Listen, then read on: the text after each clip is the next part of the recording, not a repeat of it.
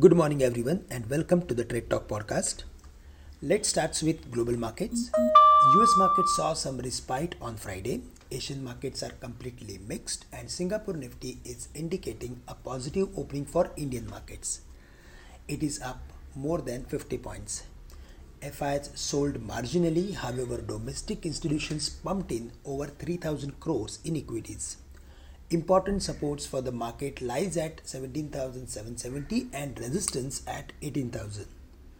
The bearishness below 17,770 would remain till 17,600 or 17,550 levels. On rejection of breaking 17,770, the index will move towards 17,950 or 18,000 levels.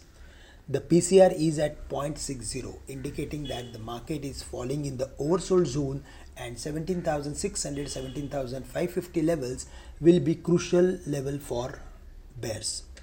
A close below the level of 17,500 would invite further worries in the near term. For investors, we recommend investing in tranches in select good companies at crucial levels like 17,600 or 500 with a medium to long term view.